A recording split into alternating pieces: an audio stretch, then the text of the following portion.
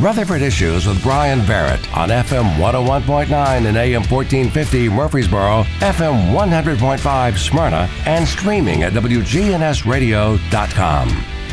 On today's program, we're going to talk about SCAN, Senior Citizens Awareness Network, Rutherford County Sheriff's Department program that's been going on for many years. Clarence and E.T. Geis are here with us, along with Gary Herron, and we're going to jump right into it. Good morning to everybody. Good morning. Morning. Glad you could be here with us.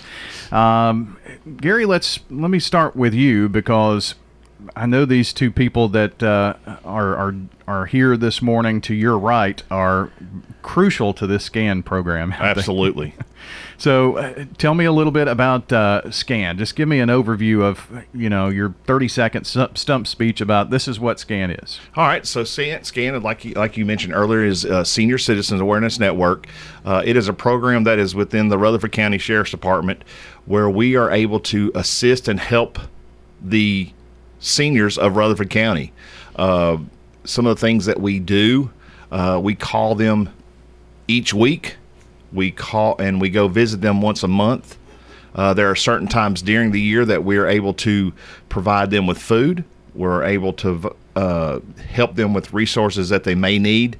Also, we during Thanksgiving, we have a humongous Thanksgiving dinner for them, which they absolutely love.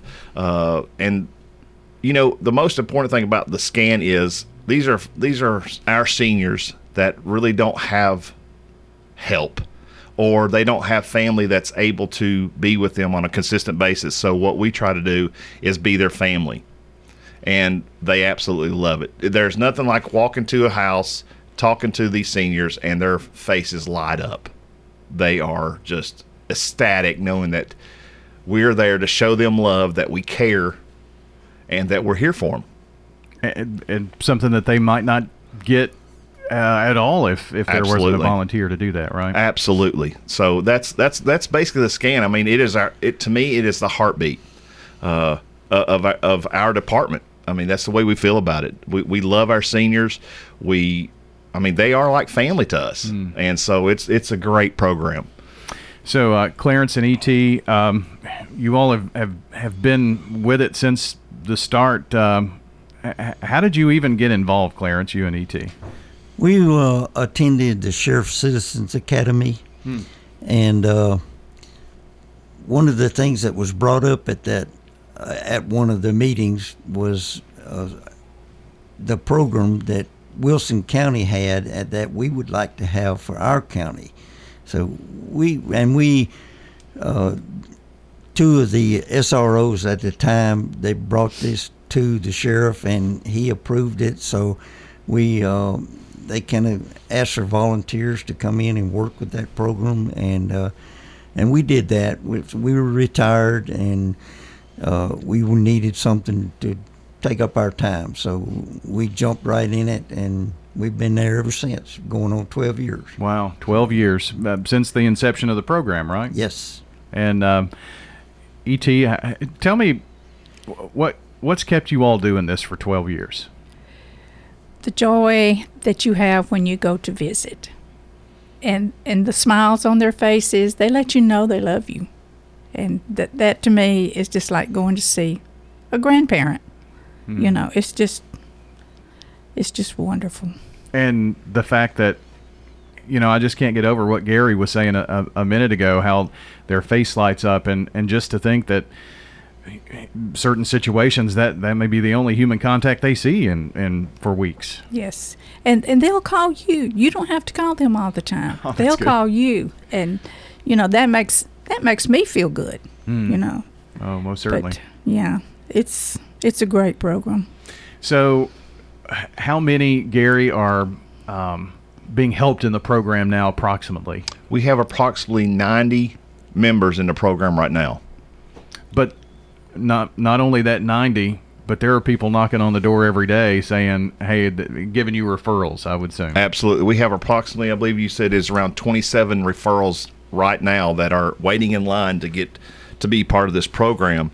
But also we get referrals from our deputies that go out and do welfare checks on the seniors. Matter of fact, we just got one this past week, and so we're working on getting that taken care of. Because it's important that we reach out. Once we get that referral, our job is to let's get the process rolling. But when we have 27, we only have 7 volunteers. We got to be careful what we do. We don't want to overstack ourselves so that we can't provide the needs for them. Mm-hmm. So, well, obviously we see that the need is here. Absolutely. And volunteers are the key to it. Absolutely. I need volunteers. This program needs volunteers, and we've got to have it. I mean, we got to be able to service them, and that's what just 7 can't do it. And so that's why it's so important that we get some volunteers for this program. So how long have you been working with the SCAN program? So I recently became the sergeant over this division, which is a community service division. I've been there almost a year now as a sergeant in this position. Prior to that, I was working in another program, but I kind of worked with them as well. But it's been a year since I've been there. Mm-hmm. And you obviously share the same importance that Clarence and ET have and all the other volunteers, but kind of share with our audience why you think it's important. Well, I want to say this. The heartbeat of this program is Clarence and ET. This program would not be anything without them at all. That's just the way I feel about it. We call him Slim Shady. We call her Mama coming in here.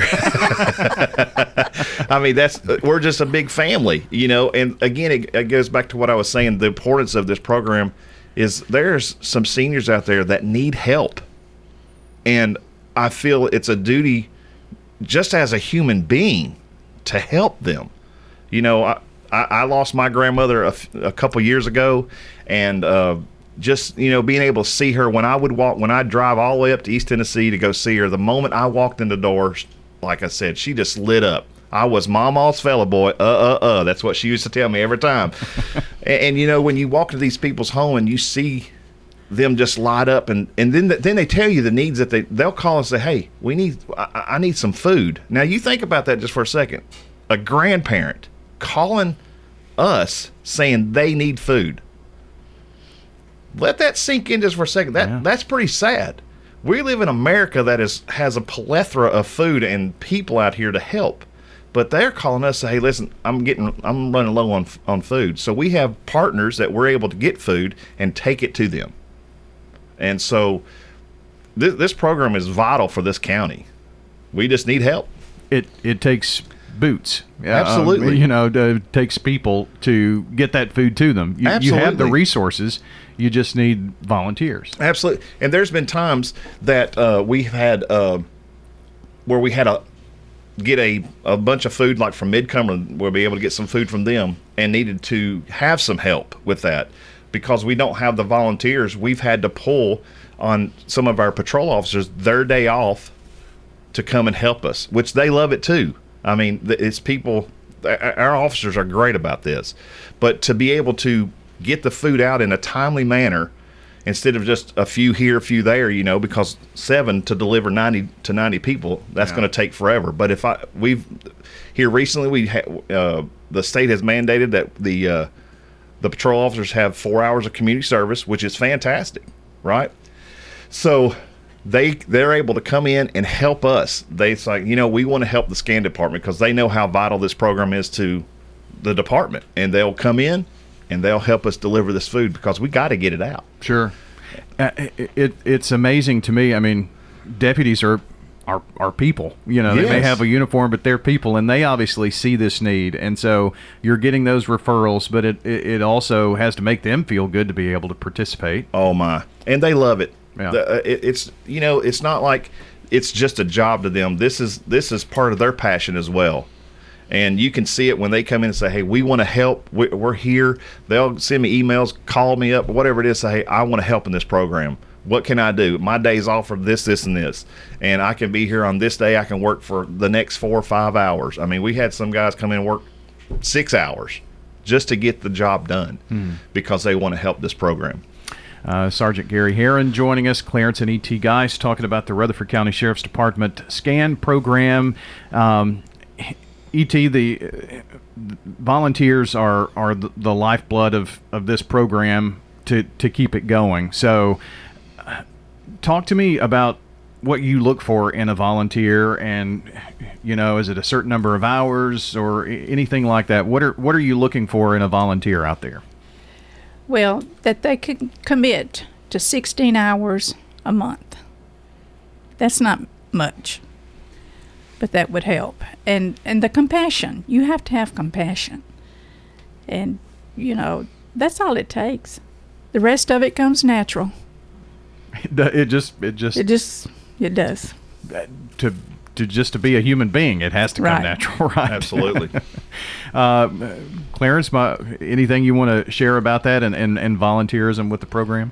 Well, I know there are a lot of volunteer organizations in this county, and we know that we're not the only one, but we feel like we're doing something that maybe some of the others don't.